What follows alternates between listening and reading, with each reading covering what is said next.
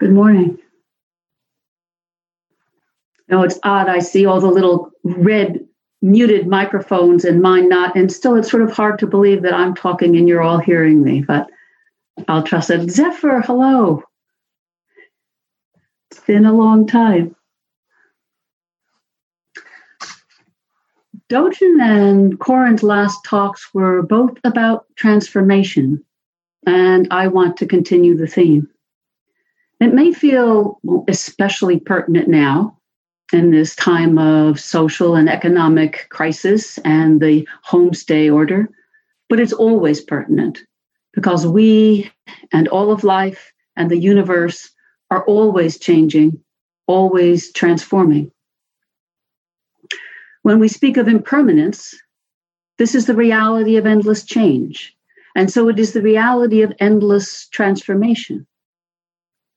And we have deep feelings and ideas about this, and we have resistance and eagerness.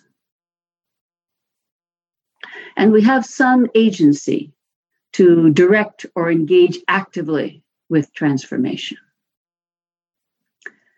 What the present circumstances provide is a kind of pressure cooker or special opportunity, perhaps.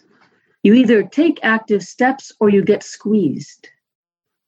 Steps towards clarity and relieving suffering in the world, and equally steps toward awakening and peace inside. And they're not two separate worlds. So my focus today is Zen as transformative practice. So whether we practice Zen or not, the world is endlessly transforming, and we are too, whether we want to or not. The Buddha Dharma is about intentional transformation in accord with a great view of reality. There's an American scholar who wrote about a choice we have in Dharma practice in the West, she was speaking of, a choice between translating and transforming. It was a cautionary tale she told. She said, a practice of translating just maps the Buddha Dharma onto familiar concepts and fits it into your life as you already know it, whereas transformative practice changes you.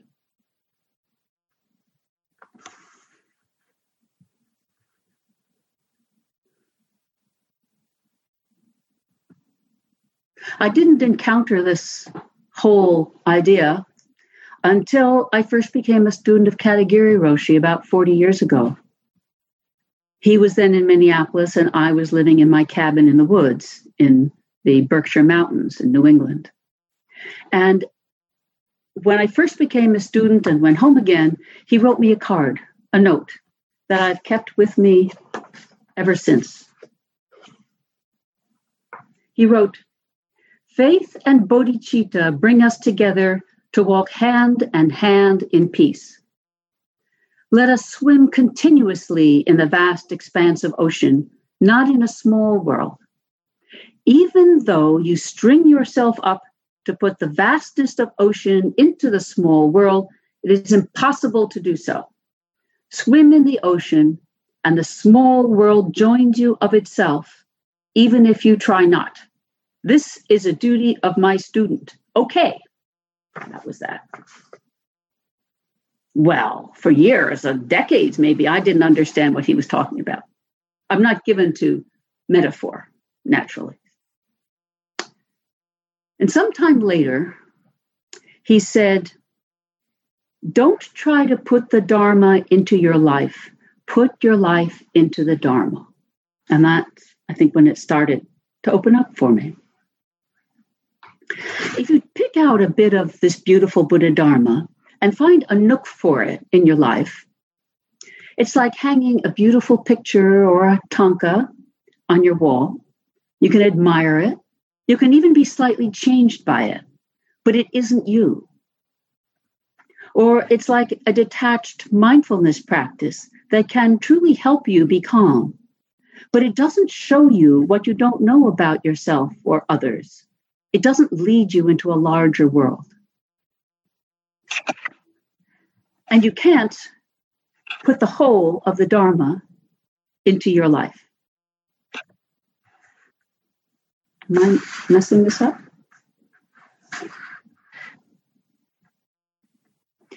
As Katagiri Roshi said, if you try to put the vastness of ocean into your small world, it is impossible to do. So putting yourself into the Dharma, this is his saying, swim in the ocean and the small world joins of itself. This requires surrendering your idea that you know how things are, that like and dislike are the basis of who you are. You have to loosen your grip on your views, your prejudices, and your false sense of security. You have to do that to open your arms, to open your heart, to open your mind for the ocean of Dharma. And then you find that the ocean of Dharma has plenty of room for you.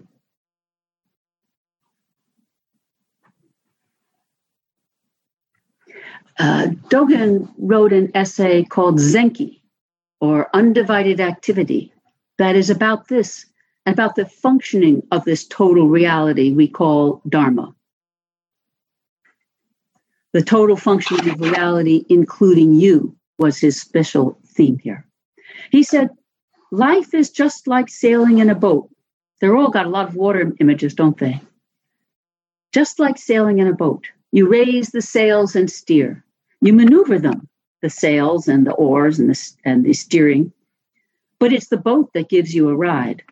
And without the boat, you couldn't ride. Also, as you ride in the boat, your riding makes the boat what it is. Without you, it's just a bit of wood floating in the sea. When you ride in a boat, your body, your mind, the sea, the shore, the wind, all together are the undivided activity of the boat. The entire earth and the entire sky are both the undivided activity of the boat. You have some agency in this. You steer and you trim the sails and you learn to jibe and come about, but it never detached, isolated, or total.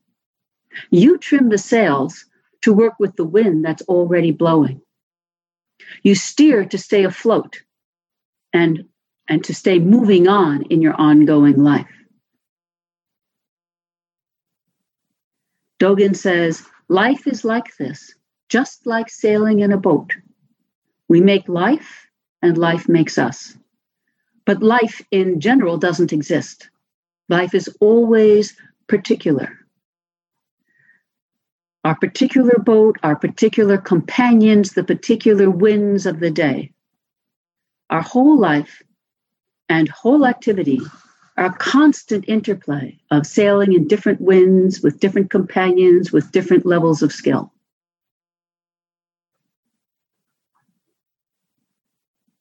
And Zazen is like this. It's a very pared down boat. It's a way of seeing and living this clearly.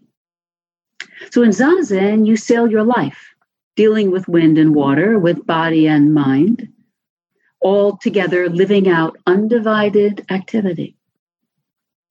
This undivided activity is wholehearted practice, different words for the same thing. So Zen has been called the wholehearted way, a way of investigating life and taking step after step after step, moving through the ocean of life. We're small, limited in capacity, in attention, in heart. But it is just because we have these small bodies that we can act, investigate life, reach out, and love. So wholehearted is a name for transformative practice, for you, for the boat, for the wind and water. It's a dancing and suffering and celebrating. We're made of each other and changing each other. Constant, undivided activity. It isn't one size fits all. As Dogen says, he says, the undivided activity of life and death is like a strong young person flexing and stretching her arm as she works. Or it is like a person asleep at night, groping with a hand reaching for the pillow. Sometimes conscious and planned, sometimes moved by life. All of this is practice realization.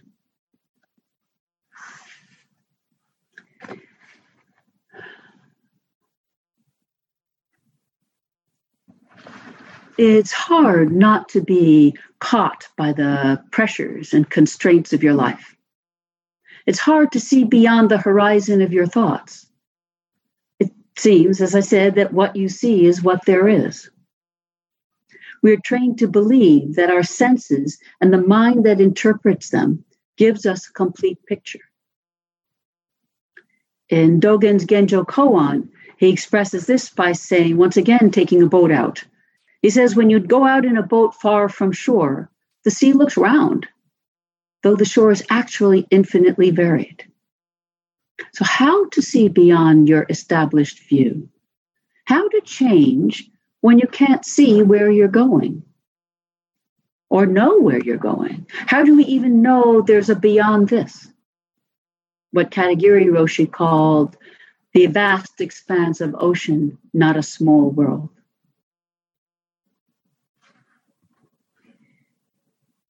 In Genjo Koan, Dogen says, when the Dharma fills you, you feel something is incomplete. We're by nature incomplete. We're limited, we're living and dying. We're small beings. And we are by nature part of the vast world. Not even in a sense part, we are, each and every one of us, the vast world. Whether we understand it or not. Mostly not, perhaps. So it's not that you have to leave your pond like a fish struggling on land to wiggle across to a bigger pond. You're always in the sea, always in the ocean. It's just a failure of our view. And because of that failure of our view, it's a failure of our actions, because we act as though we were living in a small muddy puddle.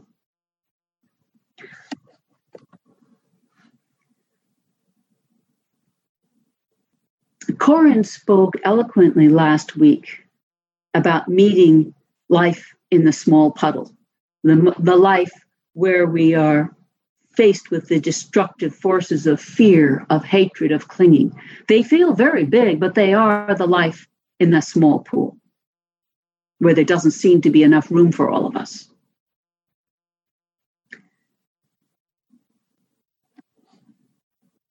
So our path is, on the one hand, untangling these forces so that we can act in ways that heal. And on the other hand, it's about seeing deeply into the causes of this, meeting them fully so we can unhook from their pernicious beliefs and effects. And it's through this seeing deeply that we transform the very ground of our life, of our mind, of our heart.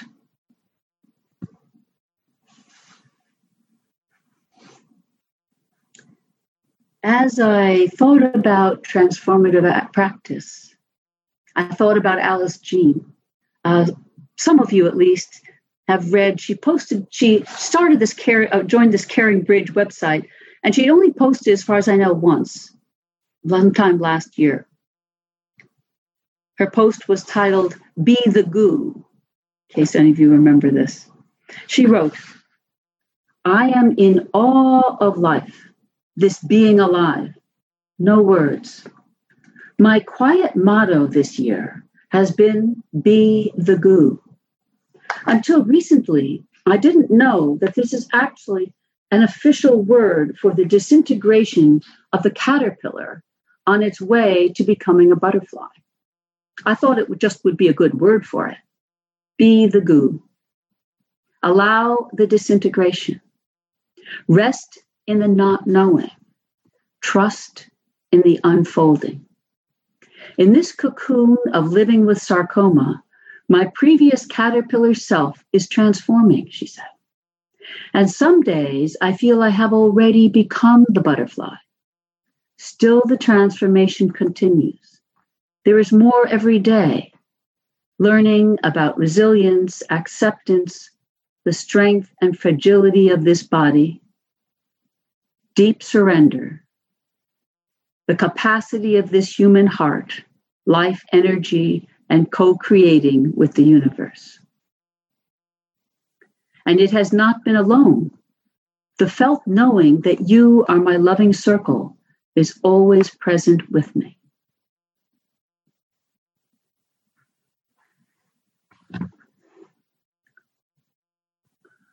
This analogy of butterfly transformation, human transformation, it's a great one.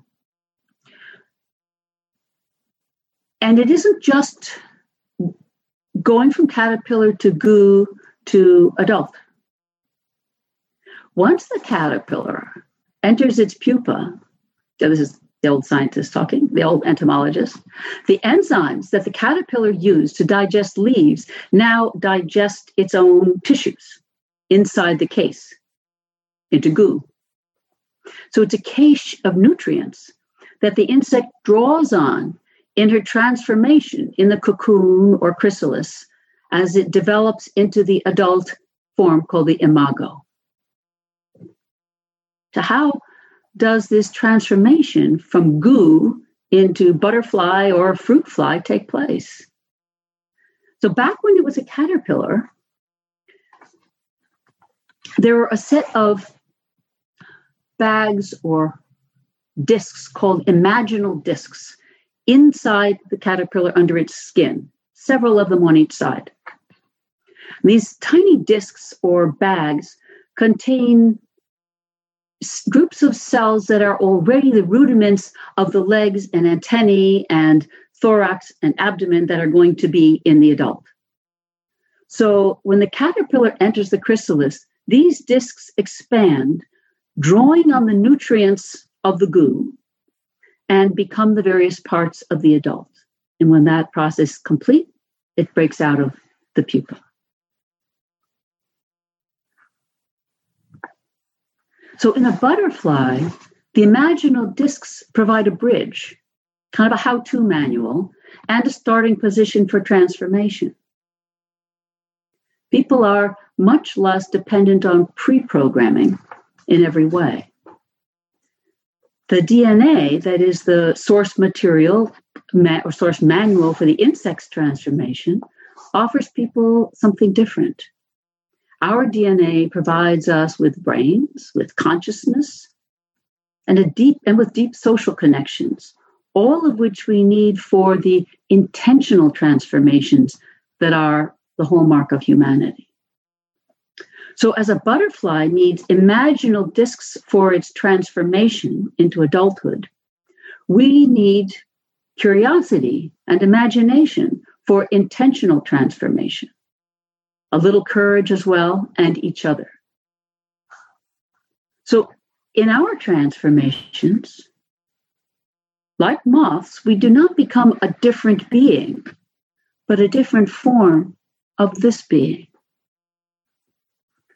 Now, some transformation, of course, will happen in us willy-nilly. We move from birth through life to death naturally. But transformative practice is intentional transformation. And yet not forced. You can't tell yourself what to do. That isn't it. It takes imagination to envision change and to envision yourself changing. Because we are very fixed on our current form. So much so that we don't really see ourselves aging and are surprised when we look in the mirror and find ourselves 10 years older than the last time we think we looked.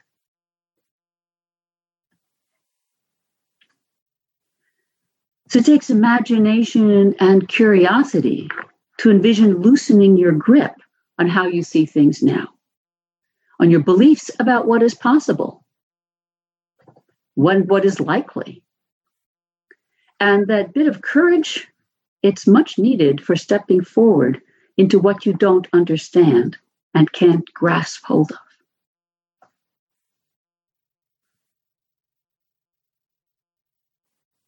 And we can't do it alone.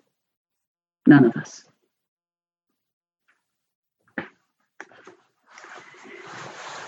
So, how do we do transformative practice? What does it look like? What does it feel like? What are our tools?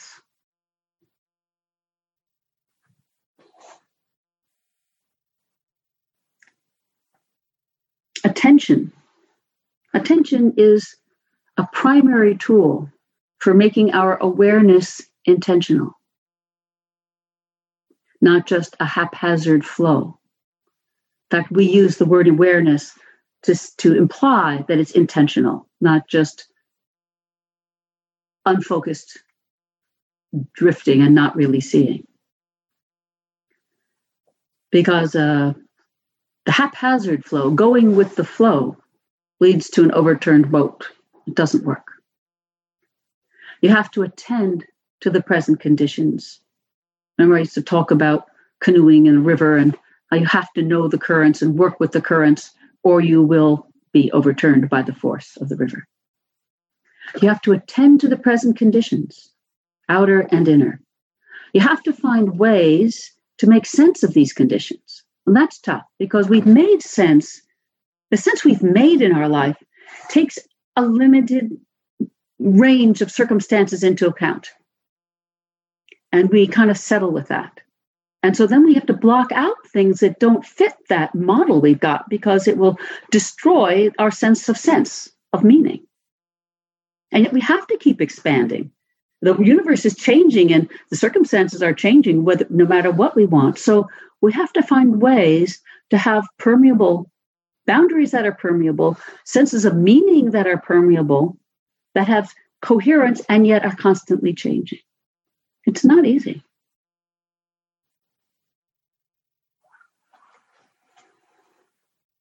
So the Dharma is exactly that. It's a way to make sense of the endless complexity of life. And it's a way to practice based on the Dharma. Well, Dharma offers us teachings and then the practice. The teachings are always large enough to help us enlarge our view. And when the things get chaotic, there's a way to return to our sense of Dharma, to reorganize. It's there as a overarching meaning and coherence. And our practice, based in the Dharma, means making that sense or meaning alive here and now in yourself as yourself. And that kind of attention to what is inside and outside, to what is going on, naturally, it takes the form of concern and caring.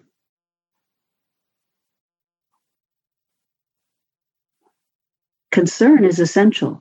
When we don't know that there's anything we can do, we can be concerned. And that is saying, I am here and I care and I pay attention. And something comes from that if we don't lose heart with it. So as wisdom is the ground of our knowing, our meaning, it's the ground of our compassion.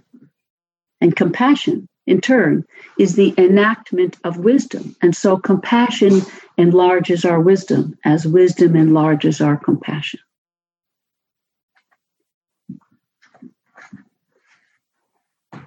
And we lose track of that, and it's always there to return to.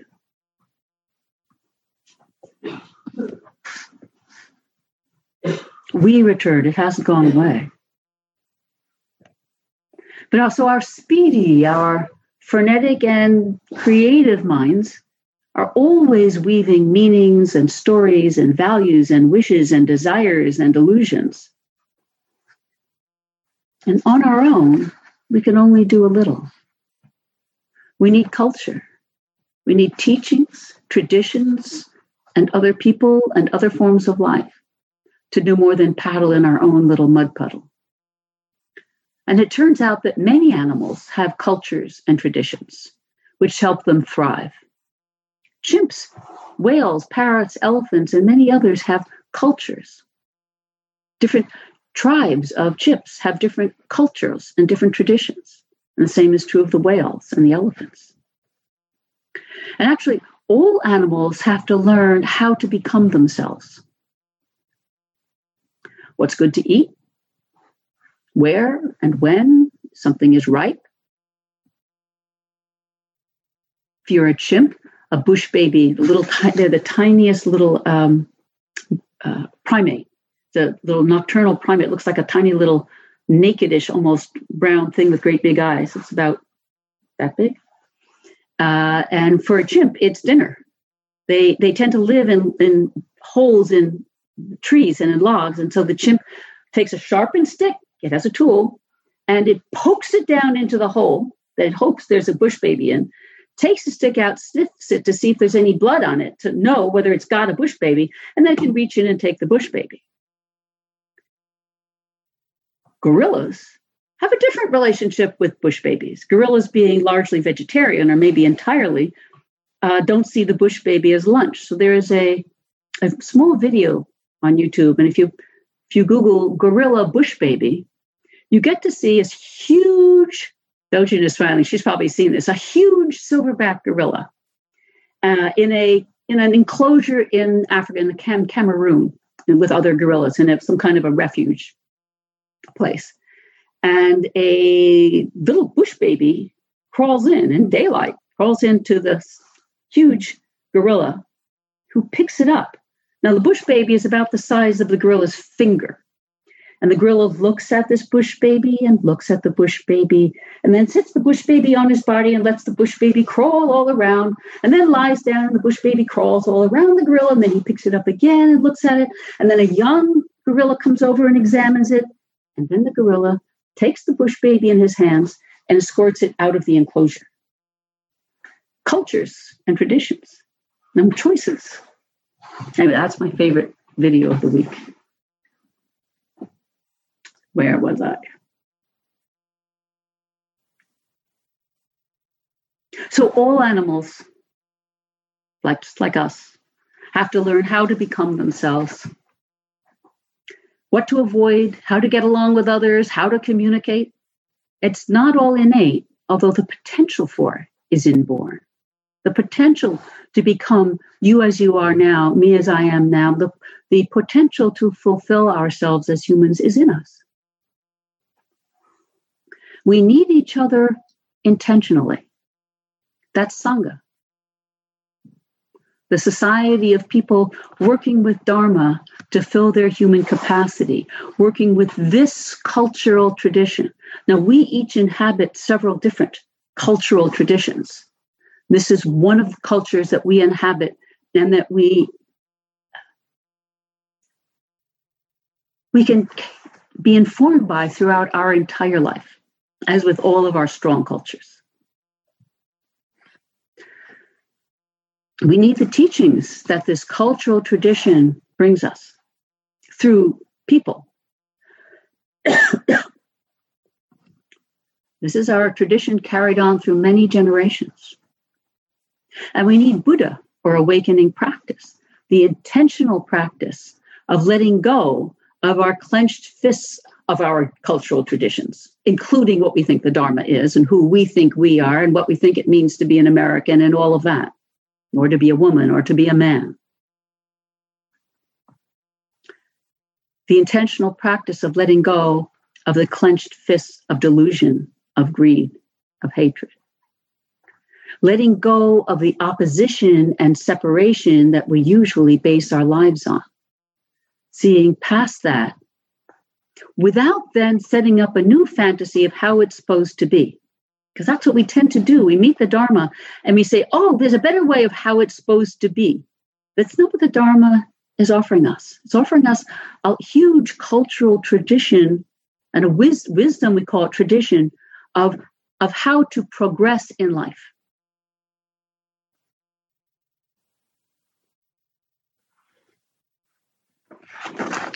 So don't worry that you can't see yourself transforming. We have to let go of our ideas of what that should look like and how long it should take. Let go of your idea of sudden transformation, like sudden enlightenment. It's not like that for moths. It's not like that for us. And why should it be? That's a romantic notion. And we are welcome to have and enjoy our romantic notions, but we need to know that that's what they are. They can be inspiring. Romantic poets are inspiring.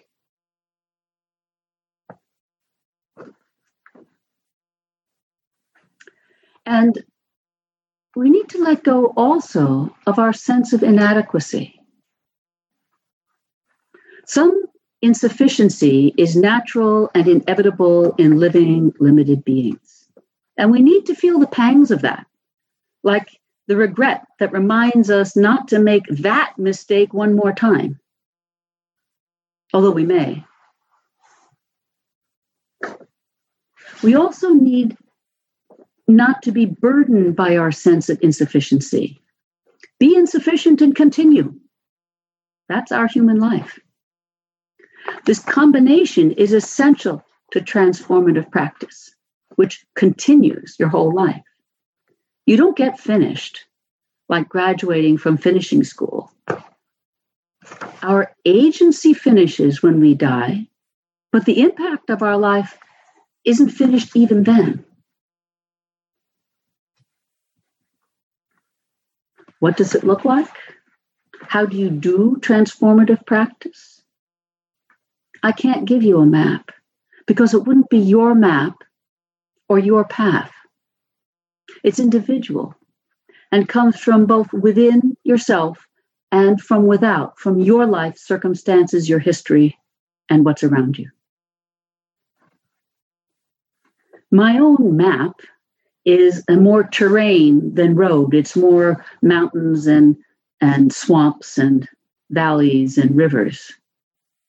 And it's full of, it's been folded and unfolded so many times that it's worn and stained. And it's full of crossing out and revisions.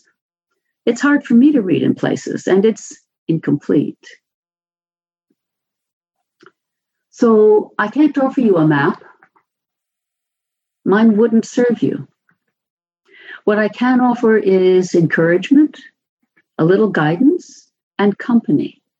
And it's not just I who offer that. In the Dharma, Sangha means that we each offer that to each other. Encouragement, a little guidance, and company. It's important to know, maybe believe, maybe trust, and examine so that trust becomes know. To know or trust that, like moths, the ground of transformation is already in you as you. It's our choice to make of our life an investigation of how to live.